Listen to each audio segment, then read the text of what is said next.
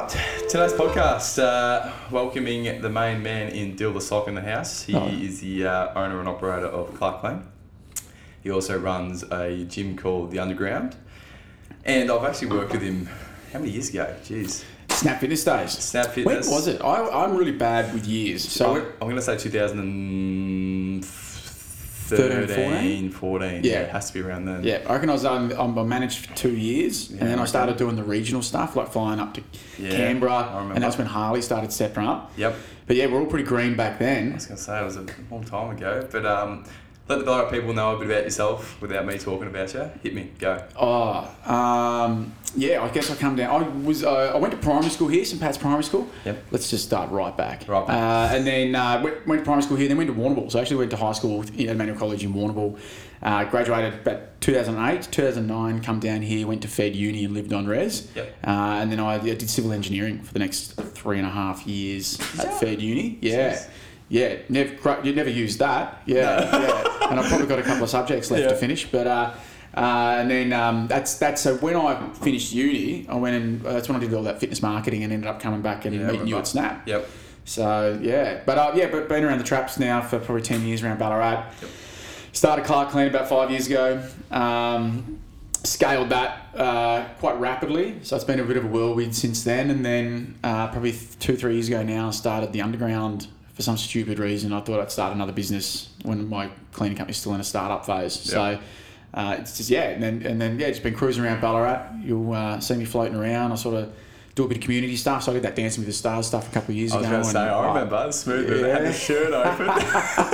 They wanted me to have the shirt off, and I said no. No, you can't do that. I said I'll leave that to Tate Radley. Yeah. He'll be here this year. He'll be here this year. Is that when's it next week? Yeah, I think it has to be next week. It sucks though because they're not doing not doing live. They're doing like 150 seats in there and then live streaming because of COVID. I was a bit pissy last time. Did you come? Yeah, I was filming them. Yeah. I don't know. I can't remember anything. I was terrified the whole time. I don't think I've ever sweated so much. You were. I remember I came up to you with the camera in your face. Yeah, that's right. Hey, how you going? Yeah, good, mate. I think my voice is permanently high pitched for the whole night. Yeah. All right, so take me back to Snap days. There's one story I really remember.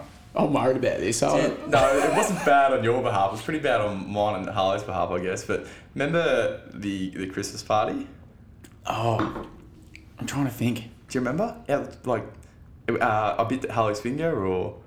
where did we go? Iris Murphy's. We went and we got really loose, didn't we? And I don't think you were drinking much at that point. I was going to say maybe once or twice a year at that point. Yeah, and Harley was very similar. Yep, very similar. And then I was just a pisshead. So. I was home pretty early, but so talk to me about how you sort of transitioned from that Snap period into... Well, where did you go after Snap? Straight to Clark Lane? Straight to Clark Lane. Yeah. Well, the Snap stuff was interesting. I got involved after you and Harley. So you were with the original manager. I think her name was Patsy, and then Patsy. Yep. I think she grew it to about 500 members, and then that's when I transitioned in. And I'd come from a straight sports marketing, 12 months on the road, in 8 week camp. CPM? No, what was it? CRM? CPM? CFM. Creative Fitness Marketing. That's it. Yeah. And then we would be in and out of independent gyms all over Australia. Doing 6 to 8 week sort of marketing campaigns. Yeah. And we would do the marketing and then we would close the members, but we'd be signing members for 3-year deals. So we'd go in and we might sign up 150 members over 6 weeks. 3 years? Yeah, they're 3-year contracts. So I learned a lot of my talking ability and my sales skills from that. And it was mainly it was good. It was mainly commission based. So it was a bit of a cowboy era. So you're living out of a backpack, you're selling all day, partying all night. So it was it was a good fun lifestyle for 12 months. Yep. So then I got into Snap and I was like, oh cool, what memberships are we selling? No contract. I was like, oh, this is going to be the easiest thing on the planet. Yep. And then I think we took it. We had you boys. Who else did we have as coaches? Renee, was she there at that time? I think so. And Stacey. We had Stacey. Then we ended up getting Zoe. We had Zoe. We had and Scott. So we had Scotty. Yeah. We had 5 or 6 trainers at one point, didn't we? It was. And then we were basically closing 30 memberships a month on average, and we grew it to about 1,500 members within 12. I reckon it got to 14 or 1,500. Yeah, it's massive. That's huge. Huge. but our franchises have those peaks though. So like all franchises, they have a life cycle, and the key is to get in on the up and watch it scale. And if you're a smart businessman, you might bang out 3 or 4 clubs quite rapidly because you're barely doing any marketing, but the brand is growing the business for you. Yep. And then you got to get out before the slow decline. So if you look at like Snap now, it's been suffering like a slow, drawn-out death for probably 10 years, isn't it? So I think they just sold it.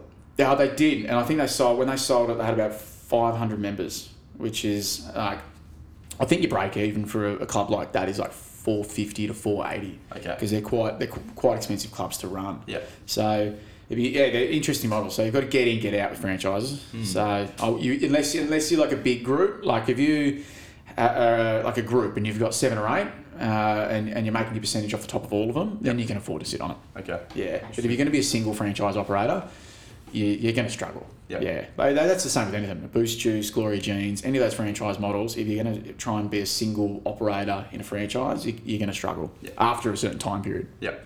So, yeah. Take me back to Clark Clean. Number 1, how'd the name come about? Geez, I'm excited. We're drinking wine today. We are drinking wine today. So, what time? It's 12 o'clock, isn't it? It's 12 o'clock. So, It's fast. I cracked a little gag yesterday about let's get pissed during the podcast and rock up, and Josh has got a bottle of red ready to go. I was amped up. It's a Thursday or a Friday somewhere. I like the studio too. So for those who aren't aware, the studio's at like the Regent Cinema. The Regent Cinema. So, Big Bad Steve Anderson. He's gave us a fantastic facility. It's got the balcony's good, isn't it? It's unreal. Yep. It's unreal. If we were shooting out there, we'd have to have sunnies on though. Yeah, it's sunny out there today. So Clark Clean. Yeah, Clark Clean. Back to it, yep. So with the gym stuff, by the end of it, I was looking after about 9 Snap Fitnesses for head office, and travelling up there. I was gone for like 2 weeks of every month. Where's that, Brisbane or something? I was in Brisbane, and then I was in Canberra. Remember I talked about those Canberra clubs? Yep. And basically, they didn't bump my pay up. So I was just getting paid a club manager's role, but I was essentially doing an area manager's role for nearly 12 months. Okay. So I got sort of jack shit of it, and I was like, cool, I want to get paid this. And then they were like, oh, no, can't afford to do that. So I was like, sweet, now I just want to get rich. I was like, I think I was like 24, and I was just like, stuff this, I just want to make some money. Yep. I didn't have any money to start a gym at that point, and I knew that my skill was in sort of sales and sort of marketing. So I was like, cool. I did a bit of Googling, and I saw that the 3 biggest cleaning companies in Ballarat were all not on the first page of Google. They were all like 3rd or 4th. Yep. Spoke to a few people. It was actually the cleaner at Snap Fitness, Rin, from Rin's Cleaning. I remember Rin Taylor. She's a cracker. So she goes, I've got too much work. Like, I just can't, like, I'm knocking back work every week. And I'm just like, this sounds interesting. So that's when I started doing some digging. And I thought, cool, I'll build a powerful website. And then the website was to make us, perception-wise, look like we were massive. Yeah, so I built this website so that the perception was we were a big company. When in reality, it was just me with a mobile phone, and that was it. I had like 1 vacuum and a couple of cleaning products. Yep. And then, just started cleaning in my lunch break, on the weekends, after Snap, just to test it. Yep. And the work just kept coming. And I just kept getting busier and busier and busier. And then as soon as I could cover my rent, I just went all in. Yep. And that's when I left Snap and got into the cleaning. And then by the end of our first 12 months in the cleaning, I had about nearly 20 staff working for me. Wow. You're always looking for staff, aren't you? Oh. Is it more staff or just turnover? Just turnover. You think it like, when you look at like industries, as far as like cleaners they don't want to be a career cleaner, and if they are a career cleaner, it's either by accident or they've sort of settled into that routine and they're quite happy to do it. Yep. But that's a very, very small minority of cleaning staff. So the rest of them are students or people stuck between a rock and a hard place. Yep. It's not their dream job, but they need something to pay the bills before they can, finish their online course or apply for that dream job that they really want. Yep. So we get so it's just high turnover. Yep. You'll get people come in, they'll kill it for 6 months, and then they'll get a better job offer, or they'll go back to uni or something like that. So when you get up to sort of our level where you've got sort of 50 cleaners running around, it's a constant game of constantly hiring. Because you know that if you're hiring and onboarding, you can guarantee that at least 1 or 2 a month they're going to fall out the bottom. Yep. Because they've got a new job or moving away or something like that. So it's quite a high turnover. You'll keep your core staff, your core team, but the fringe cleaners who might do 10 to 15, 20 hours a week, they're the ones that you'll turn over quite rapidly. Yeah. Yeah, so constantly looking, and you've got to be creative too. So I do notice some of your Facebook statuses. So it's quite you've humorous. Just got because if you just keep putting out the same boring job ad, it just quickly people get that blindness, they see it all the time. So I'm just constantly trying to put Donald Trump pictures. I did see that. I was going to say the Donald Trump one. Yeah, I remember. I had one stupid ad that got heaps of hits, and it just said free money, and then underneath it in brackets, may have to work for the money. We had 20, 30 applicants on that job ad. And so, you got to be creative to get staff. And COVID's been a killer. Killer or good? Well, both. 60% of our company was hospitality venues, pubs and clubs. Yeah. So they all shut. So everyone's like, cleaning, you're going to kill it. And my business halved in size the same as every other business at the announcement of COVID. And then we quickly doubled in size through last year, but couldn't get people to work. So the mathematics was, if you were getting job keeper, it's $1,500 a fortnight. Your take home after tax was about $1,300. Roughly. A full-time cleaner, your take-home after tax might be $1,450. Right. So not much worth.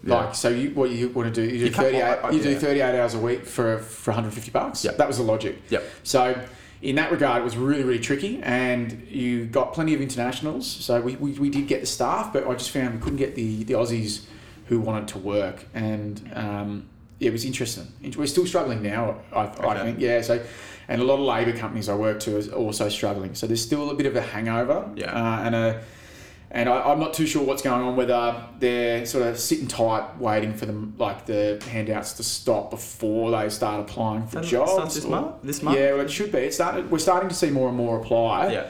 But the main interview question is, where were you 3 months ago? What were you doing? What were you doing? And if they say nothing, sitting at home, it's a pretty tough question for them to overcome in their job interview, isn't it? Of course. No. I don't necessarily blame them. If I can sit home with my family and I've got and I get it. No, look, and when you that's what I'm the same as you. Yeah. On one page I'm like, cool. If you really want to work, you'll fucking work. Yeah. And if you're really smart, you'll go, cool. Everyone else is sitting home on their ass. I'm going to go out and get the good jobs now. Yep. So that when all these hundreds of thousands of people start applying for jobs, I've locked one down. Yep. And then on the other note, you've got a small child at home, a lot of people would be going, cool, I'm going to take this time to actually reflect and do some stuff that I've wanted to do at home and spend time with my family and not stress about that for a little while. So on the same note, it's two-sided, isn't it? Yeah, definitely. Yeah. Depends where your value is. That's very true. And how did the name come about? Oh, it's my last name's Lesoc, so Lesoc Clean doesn't really have quite have that ring to it. Doesn't have yeah, and I think in French it just means the sock. It's just such a the sock. Yeah. So it doesn't it's just it's a bad name. It's a bad name. What did you jump into Google and do the rap name? My nan's maiden name's Clark. Ah, okay, makes sense. Yeah. She's always been a big backer of mine. So. When I said to my granddad, I think I'm going to drop out of uni and start a cleaning company. He was like, well, do you want maybe finish? You've only got a little bit to go. Yep. And then Nan was like, nah, just do it. Really? Yeah. It's interesting coming from grandparents too, actually. Yeah. Well, they were my they were more so my parents for most of my teenage years. So they were the ones I'd always come to and ask for advice. So yeah. What parent you don't? No, I moved out of home when I was 14. So sort of come from. Really? Yeah. Well, one of your questions, I think, when you hit me up with was one thing that people don't know about you, and I suppose I'm pretty self-made. I moved out of home when I was 14. 14. Yeah. Had heaps of support from my auntie and uncle, my grandparents, and then moved in with one of my best mates' families from Warrnambool, and they took me in all through high school. So I wouldn't have finished school and gone to uni if I hadn't have been taken in by this family who sort of put me on the right track. And then the same thing with my grandparents, who always sort of pushed me in the right direction, essentially. So you were they originally from Ballarat, your parents? Yeah. Still are? Yeah. No, I think my mum passed away when I was younger, and then my dad remarried, and then my dad and my stepmum are down. I think they're down Geelong, Geelong way, somewhere down there. So yeah. Mate. So there you go. There's a few fun facts. Yeah. Known you before this time, didn't know anything about that. No, not a lot of people don't. Like, I've got some of my best mates, and then we'll just be having a chat, and they'll ask me, and they go, "Oh shit, I had no idea. I've known you for 10 years. You've never said anything." Yeah, so wow. now I've just told everyone in your podcast. There you go. So, There you go. Far out. Okay, cool. Wow. Moving on. Underground. So from Clark Clean, obviously you were there for what, a year or 2 years before you started the underground, or? Yeah. Yeah. Yeah, we were still in like the tornado of rapid growth. Yeah. So, And you obviously... what did I do? No, so I remember I bought into the F45.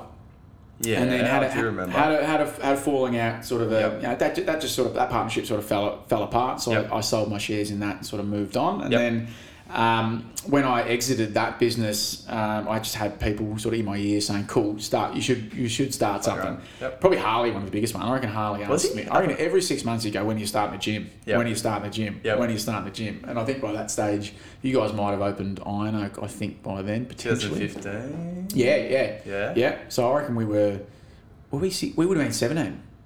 Yeah, 2017. I reckon we opened. Open 2017. Yeah. So it was a few years. And Toddy was Toddy there initially. Yeah, well, so Toddy and Jazz had the space initially. Yep. And I think they bought some of the equipment and the space off. He goes to Iron Oak now, Jamie. Oh yeah, Dabrowski. Yeah. They're doing that. Yeah. Yep. And I think they were just running like a little boot camp thing, and those boys were just flat out as it was. Yep. So at that point they were like, "Do you want to come in and do something?" And then I was like, "Yeah, sweet." But I think what they expected was probably me to come in and run like a boot camp. But I come in and I had signage, I had branding, I had like the software, I had like the speaker system. I just like ramped it right up, and they've just sort of gone, "Oh crap, this is an actual business now." So we sort of worked together for about 12 months, and then just sort of drifted away. Toddy used to run Friday night sessions, and he's still pretty involved, floats in, does stuff. But we've just sort of, I've sort of grown it into a full-blown company now. Yeah. So I've probably still got a loan of 2 of their rowers. So, yeah, we've still got I think those rowers. I'll probably owe you some money for those, Sporto. Oh well, bad luck, Toddy. It's tax time, mate. Everyone gets taxed, you know. Well, what is it if it's been there for? Been there for 12 months. It's financial year. It's a tax. That's it. Yeah. And now that's gone fairly well. Now I notice you keep improving that as you go along too. Yeah, it's a bit of a hobby business. So we've spent a lot of money on sort of like more market research and education and marketing funnels, and sort of we really want to expand rapidly sort of into that online space, and we've got some pretty big goals and plans for the future where we want to start messing around with some virtual reality stuff and sort of moving in that sort of direction. Bike ride them, that sort of like the bikes and stuff. Similar model to something like Peloton, where I've seen that. Where the essential model is they come in. They lock you into a 3-year repayment deal, but they put the bike in your house and put the monitor there, set it all up for you, and pretty much you can ride with your mates every day, like virtually, essentially. And like you'll be talking to them, you can do a leg of the Tour de France, and you've got your mates around you on your bike, and you're just at home on your exercise bike. So it's a cool little engagement. Like you can still hang out with your mates, but you're in the comfort of your own home. So it's very engaging. Yep. I think the future. Like far down the track future would be cool if you could do something similar where you set a power rack up in someone's shed, and they've got a 42-inch LCD on the wall, and they're doing proper squat session with their mates and a coach. Yep. And it's the same sort of interactiveness. They can yak, talk, laugh, but they're not at the gym together. They're at home in their own garage. One of my favourite movies, actually, I watched it downstairs here. I've lost it. One of my favourite movies. You know, the VR one. You've got lots of favourite movies. No. You know the one. Ready Player One. Player One. Oh. Yeah. Well, isn't that? Yeah, and that's a bit of I think that's where I got probably a bit of that and Peloton and sort of seeing. And I went to Melbourne and did a VR game, and I just jumped off it in North Melbourne. Yes, I've done it. And I just finished, and I was like, "This is the coolest fucking thing ever." Did you get motion sickness though? No. But my favourite YouTube videos are people stuffing up on virtual reality. I love it. You film somebody running the walls. Yeah, running the walls, running to the TV, like punching someone. Yep. It's the best. So I think if you're playing in that headspace in the next 10 years, there's definitely opportunity there. And there's plenty happening in that area. Brick and mortar is always going to be my favourite because it's the real human interaction. But to be a successful sort of micro strength and conditioning gym, I think you've got to be thinking of like your vertical stacking, like where are your revenue sources coming from? You can't just rely on gym membership anymore. You've got to have 4 to 5 tiers of profit income. So yeah, that's sort of what we're playing with at the moment. But it's fun. There's not much pressure on it. We don't have to hit massive financial goals or anything like that because we've got the cushion of a secondary company like Clark Clean that just sort of balances it. So we're just sort of taking our time and really sort of trying to build something quite special. But it's a long-term plan. I'm in no hurry to conquer the world with the underground. It's just a fun community, and I think that's the main feedback we get from anyone who's come along. Is it's just a really engaging, sort of vibrant, fun community to be a part of. You said the plan would be long term though to get a bigger spot. 100%. Yeah. I'd love to get a bigger spot, sort of duplicate studios, so you can be running your large group on one, and then your private coaching and semi-private on the other. And then also have a proper coaching area where you can have your PTs running their sessions. Premium shower, toilet facilities, cafe, like a full community-based sort of experience. Might do blood work, like make it really sort of high-end, premium. We've spoken about it a lot, haven't we? Like Ballarat's full of heaps and heaps of gyms. There's a lot of gyms. I think there's over. Someone told me from one of the other gyms that there was 100 facilities. That's including like boot camps and like little studios 100 and stuff. Facilities, Over 100 facilities. Yeah, I wouldn't be surprised. But I think we're quite lucky in Ballarat. We have, like, if I'd go as far as to say 50% of those clubs or gyms or boot camps tried to operate that same model in Melbourne or Sydney, they'd be closed within a couple of months. Yeah. We have the luxury of a big pool with a very sort of low bar threshold for expectations when it comes to fitness in Ballarat. So I think we've it's been easy, hasn't it? You pop up a shed, you put some weights in it, and you don't do anything, and all of a sudden you've got 200 or 300 members. Like it's just an easy market, Ballarat, to sort of experiment and do stuff. But like if I had tried to build the underground in Melbourne, it would have lasted 6 months. So like you can't build stuff like we build here in those markets because they're 10 years ahead of us. And even like the rent down there is astronomical. It's yeah. But I sort of look at the underground and sort of think it's quite similar to like the RBTs and that down there. That's essentially the same grain as what we're trying to do. Like our biggest battle is our market and our brand. And like but it's hard to build a brand properly from scratch in under sort of 10 years, I think, before you can sort of really sort of hit your straps and get a bit of brand recognition. I think before that, you're just experimenting too much and your brand takes on too many different life forms as you build and develop your company to where it's sort of, until you find that level field of like, this is us and this is what we're going to do and this is our market position. But yeah, that's our biggest battle is to try and separate ourselves from, say, F45s or your sweaty AFs, like, because we're not a HIIT gym and we have proper strength and conditioning. A lot of the members who come in will go, we just thought you were like those guys. Because and that makes me think we've still got so much work to do with our branding. You've got a different opinion, and a lot of people who are close to me would have a different opinion just because I talk about it so much and you guys see my content a lot more. But the wider population has no sort of differentiation between us. Just all in the one sort of thing. I think so. Yeah. And most people are really uneducated about the different grains of fitness. So it's like they probably think they're all very similar. It's all HIIT or it's all this. So it's about educating, I think. So that's where you're doing really well with all your social media stuff and your messaging, and it's something that we're trying to get into. Whatever. I talk so much shit. I love it. I love it. I just talk trash. Well, in my messages to you yesterday, I was saying that like one of my favourite things about you is you've always, even at Snap, you had this rock solid clientele very quickly. And you've still got that same clientele essentially. Still got a lot of the same people to this day. 2011. So you were very naturally gifted at building, cementing, locking down relationships for the long term, and then having long-term customer base. But then not letting that sort of rope you into what you wanted to do. So I remember talking to you, and we'd have these meetings, and we'd be like, "Cool, you've got to get on social media," and you're like, "I'm not bloody doing that," and they're like, "I'm not taking a selfie," like all that sort of stuff. And then all it's definitely changed. Times, and then you got a camera, and then you've just gone off on this beautiful tangent of like creativity, and it's sort of led you on so many little different journeys and paths. But you've always done exactly what you wanted to do without outside influence. Yeah. Like nothing's ever really had much of an influence on you as far as, I should be doing this, or society says I should be doing this. You've always gone, I want to shoot videos. Yeah. And then you just go and make the weirdest, wackiest, wonderful videos. And then get full on sometimes. Yeah. I just can't see, and this is my sort of perspective on money and things like that. Like, don't get me wrong, I enjoy building businesses, I enjoy making money, but at what cost, I always say. Yeah. And I'll never do anything that, I set standards for myself now of, I'll never do anything, or like, for example, if someone wanted me to bring somebody on that I had no interest in, Yep. and I just don't want to do it. I just don't do it because I just can't see the purpose of it. But I also do it thinking, like, if I start filming these videos and they're like so weird and wacky, Yep. and then you have some businesses approach you that are like, can you do a skit video for us like that? It's all, yeah. I sort of just want to build it into something like that, so you know Yep. what you're getting. Like, I don't want to. Yeah, and I like, and that's what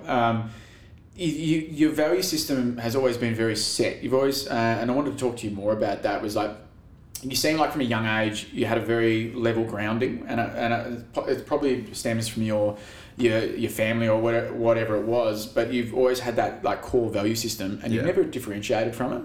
No. You know, a lot of young people will go through a journey of self-discovery. Yep. So they might have. They might be all over the shop as a teenager, and then they get a little bit stable in their early 20s, but they do some bad stuff, and then they experiment with this, and then they really sort of find themselves in their late 20s. And then you've always had that sort of core stability and moral value, and it's led you on such a cool little path. Yep. But where do you think that stems from? The interview's turning around here. Yeah. Who's interviewing who?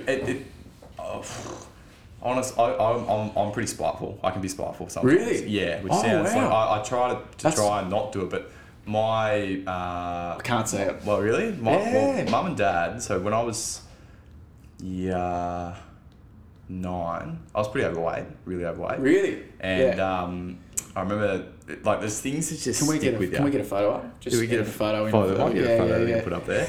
And my dad, and like, this sounds really mean, but he's always been quite hard, but he's been a great dad. But stern. Very stern, Farmer, farmer, become a farm. So he said to me one day, and it's like I'll never ever forget it. You stand up, so I had no top on. You know how you sit on the couch, you got rolls in the stomach or whatever. Yeah. And I stand up, and he goes, "You're getting too fucking fat." And just as blunt as that. And that hit, like, that was like. Because how old were you then? That was like 14. Oh, such a the pivotal age. Brutally self-conscious age to be big time. And it was like I ran every day, like every morning I'd get up and run. Because your dad's a hero at that age. Oh, 100%. So it was I was crushed by it. You still think they're God at that point. Like, they do no wrong. And it's interesting, like, he's always, like, I know that everything he says has good intention behind it. Yep. So even like when we started the gyms and that, or personal training even. So was he always quite a skeptic? Oh, I don't know, we should do that. Yeah, 100%. Like, I think you're making, you need to focus on this. Like, he's very Dad's complete opposite. I like to go head first. Yeah. Dad's very calculated in weights. Yeah. And I that's a generational thing. Yeah, like, well, you see, and the same thing. I remember this sticking out of my head. Moved down here from Stawell. Yep. And just turned 18 and PT course, nighttime. It's all nighttime school. And in Pa, it's just like they both said the same thing. It's a nothing job in a nothing industry, and I never ever forgot. Like, that's what I mean. Like, it's the spite. Did you use it as a chip? Like, it was. Yeah. I was bad. You're like, I'm going to succeed. I had this stems deep. Where's that bottle of wine? Let's give him a plug. They might keep sending it. Yeah. No. He said to me, I had in my head, I'm gonna earn $50,000. I'm gonna put it in the bank. Yep. And I'm gonna turn it around one day on him and just I saved it in Snap, saved to a T. Yep. So I used to do nothing. Like, I was like nothing but work and save. Taylor wasn't working out at the time. Yeah. And I remember this exact day. It was on Friday night before a footy game at the bar. And I turned my I was doing bookwork. Yeah. Get home late at night, and then I'm like, "What's that?" And he goes, "What?" I turn my laptop around, and it's 50 on the dot. To the T in the account.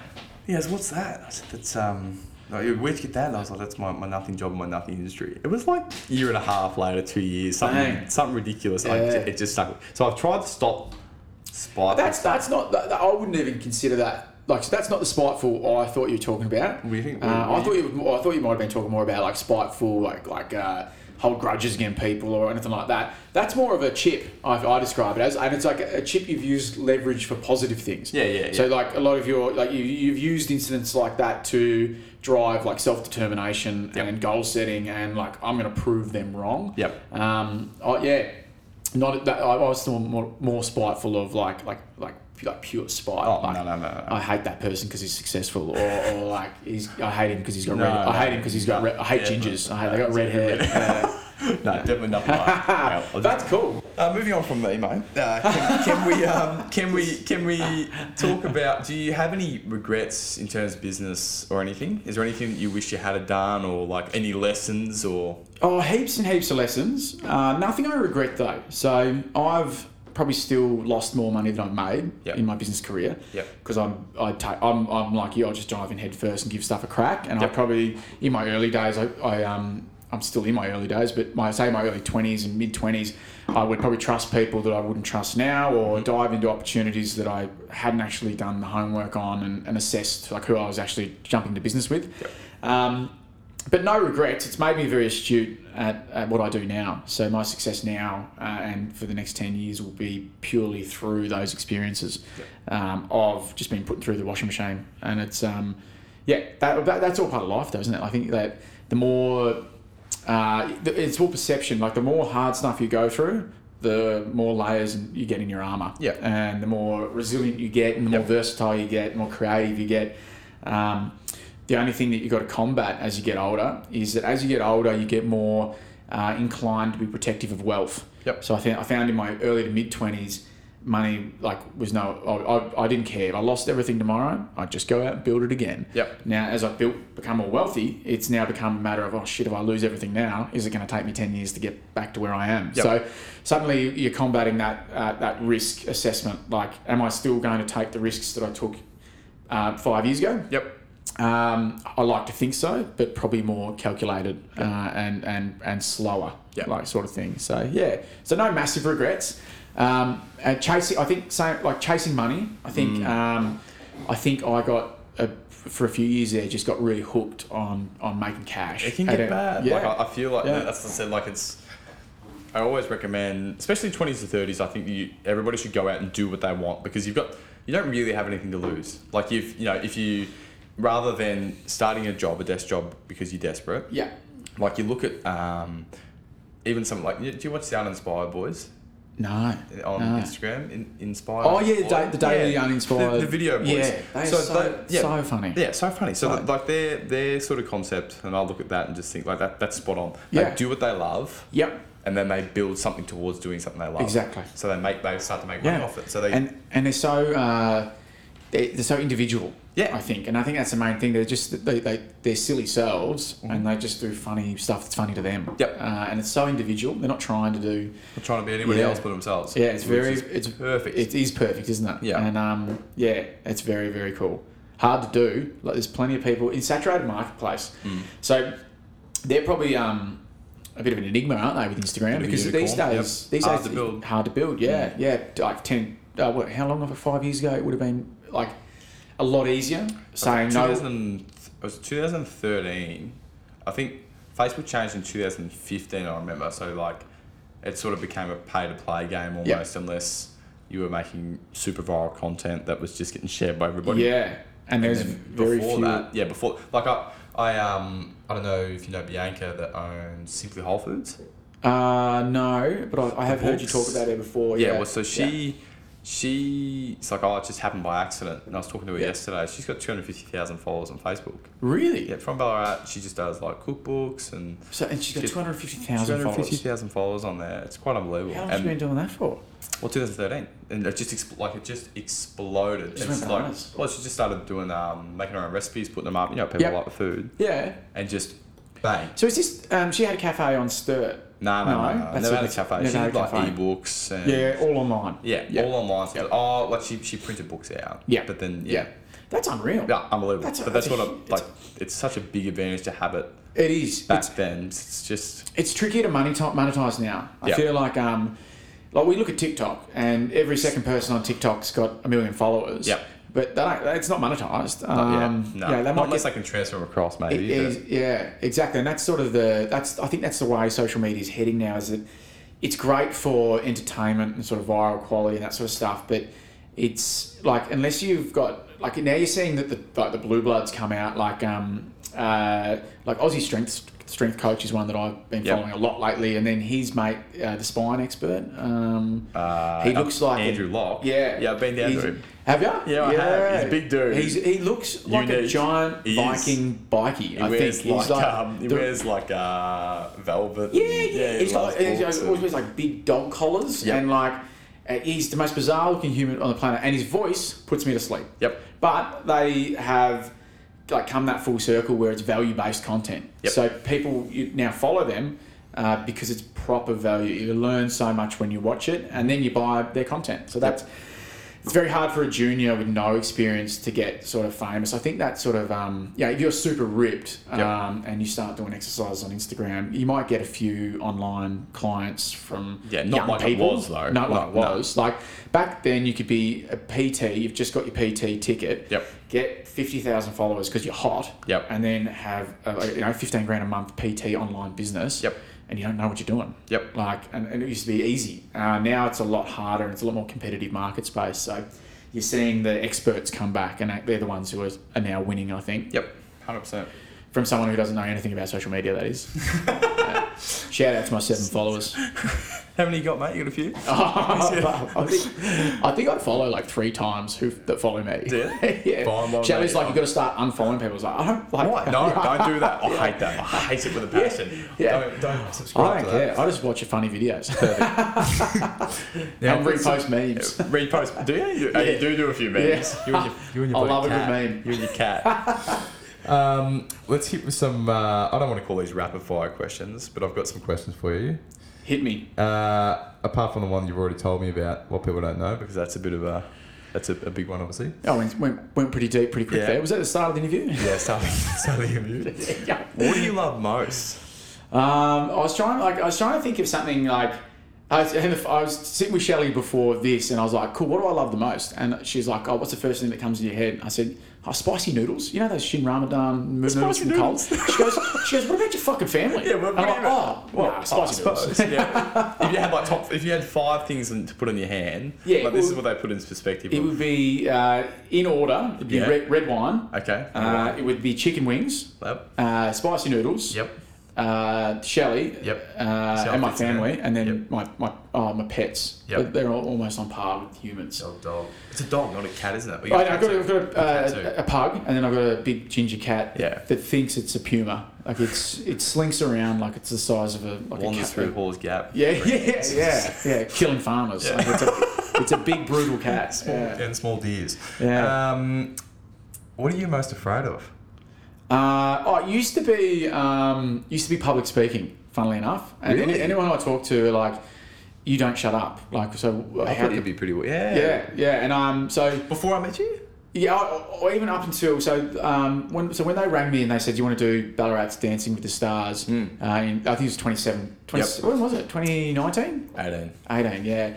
And I just said, nah. Oh, 19. 19, was it? Yeah, 19. Sorry, 19, yep. And then I just said, no, not a chance. And I was like, what's it involved? And they're like, oh, well, you're going to learn a dance for 12 weeks and you're going to raise money for charity and then you're going to dance in front of 1,000 people. And I went, no fucking way. And publicity? Publicity would have got you over the line? I wouldn't have. No? I was going to sponsor him anyway as one of the major sponsors. But I was just like, not a chance. No. And then I was like, I hung up the phone. I was like, cool. If I can't even talk in front of people and I want to sort of like grow as a person, and like I was in a big sort of mindset stage of like I need to level up, constantly looking for ways to level up. And then it became about conquering fears. And I go, cool. So do you think if you could dance in front of 1,000 people, you could talk in front of 1,000 people? Mm-hmm. And I was like, yes, easy. Like, you know what I mean? Like, it'd be better. Dancing's so much more embarrassing. Yep. It was terrifying. So after that, I've been sweet. Like that was it. I conquered it. It was funnily enough, like after that, it was just like, little stuff. I've been on the news all through COVID. I seem to be on the bloody news every bloody 2 weeks. What is it? Win News. And I, you just get very comfortable. After that, I was just fine. I never had a problem. I could talk quite articulately, and Previously that, like, I'd freeze. So I'd be talking to you, and then in my brain, I'm like digesting what I'm talking about, and then talking it back to me. So I've got like this three-way like noise thing. I just go "Bleh," and just like lose the plot trying to talk in front of people. So even at uni, I was just like shocking at it. Interesting. So now I'm fine. Now I don't shut up. So I wouldn't have picked that. No, I thought you were talked over it all the time. Yeah. Even back in the day, they go, "Oh, you'll take the talking, Dylan." I'm like, "No, not a chance." Why do it? Do you have any quotes that resonate with you? Anything that you sort of live your life by? Or? I've got two on the wall, and they're both by American generals, which is, I don't know if that's I'm a bit of a history buff. Yep. Like my favourite thing to, like, I just watch YouTube videos on history and documentaries and read countless books. Yep. But there's one by Dwight Eisenhower. I think he was a general in World War II, and then went on to become, I think, the 36th American president. Yep. And he said he always found planning for battle useless, but planning for battle indispensable. So he always said, like I think I'll get it out. I'll read it properly, so I don't stutter my way through it. But it's a very powerful quote, like, for executing. So there's two quotes that I love that are my favourite. Yep. In preparation for battle, I've always found that plans are useless, but planning is indispensable. Have you got this? What are you on your notes or something? I've just put some notes down. Oh, well done. Yeah. Fantastic. Yeah, prepared. Yeah, prepared. And then, like, I think that's just so true, isn't it? Yep. That, like, you can plan as much as you want, but I like, have you ever had a plan that just goes perfectly to the way you planned it? Not very likely, no. No. So, like, the planning is, like, indispensable because you sort of map out what it looks like, but it never rolls out like that. You sort of roll with the punches and you just sort of execute, don't you? They'd say that with, like, I remember Taylor's pregnancy. They said, get a pregnancy plan. I said, well, how do you do that? How? Yeah, exactly. You're meant to be born now. Yeah, that's it. No. And the other one is George Patton, and it's a good plan violently executed now is it better than a perfect plan next week. So it's a bit of a brutal one. Patton was another general in the Second World War. I think it was like the Fifth Armoured, and he was just an executioner. Like, he would just wreaked havoc for the Nazis. Read that again. So a good plan violently executed now is better than a perfect plan next week. So, and for me, it's literally speed of execution. So, like, good leadership, I think, is being able to process information quickly. Yeah. Make a decision based on the information at hand, and then execute decisively. Okay. It could go either way. It might not be perfect, but you generally, fast action beats. At least you're in, yeah. Yeah, like, fast action beats sitting on it for a week and then trying to do it the following week, because then either the opportunity's gone, the people involved have lost faith in you at that point, and no longer take what you say seriously. Like, it's good. I like it. They're cool, two very cool quotes these are people that commanded hundreds of thousands of troops and a country. Yep. So they're very, like, I try and look at a lot of those people for that sort of, that's some of the most stressful scenarios on the planet. Yeah. Like, imagine Eisenhower was in charge of the Allied forces in Europe in World War II. Yep. That's a pretty big fucking responsibility. Yeah? When the Nazis are running rampant and you've got Hitler on the loose. That's a different to the gym work. Yeah, I've just got to look after a gym membership. Like, sweet, I've got nothing to worry about. So that perception, and then still diluting their key messages into what you can utilise every day is a cool tool, I suppose. Yeah. Yep. So those are the two I come up with. Yeah, what's your favourite? Oh. You've probably been asked already. Teamwork makes the dream work. I don't know. Teamwork's hard. Teamwork makes the dream work. All right, actually, I've got one. Actually, I quite like the one. Teamwork makes the dream work. It's a bit of a Harley one, but I quite like the one where the same water that boils an egg also softens a potato. Lost that perspective. I quite like that one. Yeah, I think I've seen that quite a bit lately. I quite like that one. It's a pretty powerful one, isn't it? It is. Yeah. Perspective is everything. Perspective is everything. Yep. Yeah. 100%. Next one. There's one big one I was going to ask you. What was it? Oh, is there anything in life that's just stuck with you? Like, is there something like, for example, my dad earlier? Is there something that's just always been with you that you never left? You sort of not live your life by, but it's sort of. I don't know. I think I think something I said to my brother. I said to my brother that he remembers as sort of a big thing for him. Yep. And then when I think about it, I think that was it's a pretty cool way to live life. Yep. And he was asking me, I think it was like I think it might have been like year 9, year 8, and he was asking about like who I'm friends with and things like that. And I just said, look, I'm just friends with everyone. And he's like, what do you mean? I said, I just cruise around and I'll get to know the goths, the emos. Like I just treat everyone the same as I would like to be treated. And it's how I've done everything. And that's why I've got probably such a wide friendship network and business network. Yep. And I think that has always stuck with me because it's such a true thing. If you just play a straight bat and you treat people with respect. Yep. And with empathy, you'll go a long way in life. Sure, you'll get burned a few times because you'll end up dealing with people who don't have those same mutual values. Yep. But if you just keep playing the same straight bat and that mentality, all the good people sift to the top in your life, and all the bad ones just sift out the bottom. So it's a cool little, simple sort of way to live life, I think. I like that one. That's a good one. And then my first business mentor, because I still work a lot. I do a lot of hours. I'm more balanced with like what I do. Like I do a lot of my work on my mental health, physical health, so that I can do huge hours at work because I really love it to maximise it. But I remember my first business mentor who built a very, very successful company. He's a couple of years older than me. Actually, I think he's the same age. He's hugely successful. Yep. And he goes, whatever you're doing, double it. And he goes, it's like, if you want rapid success, it's about intensity. It's a Grant Cardone or something. Yeah, essentially. This guy is like a mini... I think he said Grant Cardone's a wanker, and I think that's because he probably sees a lot of himself in Grant Cardone.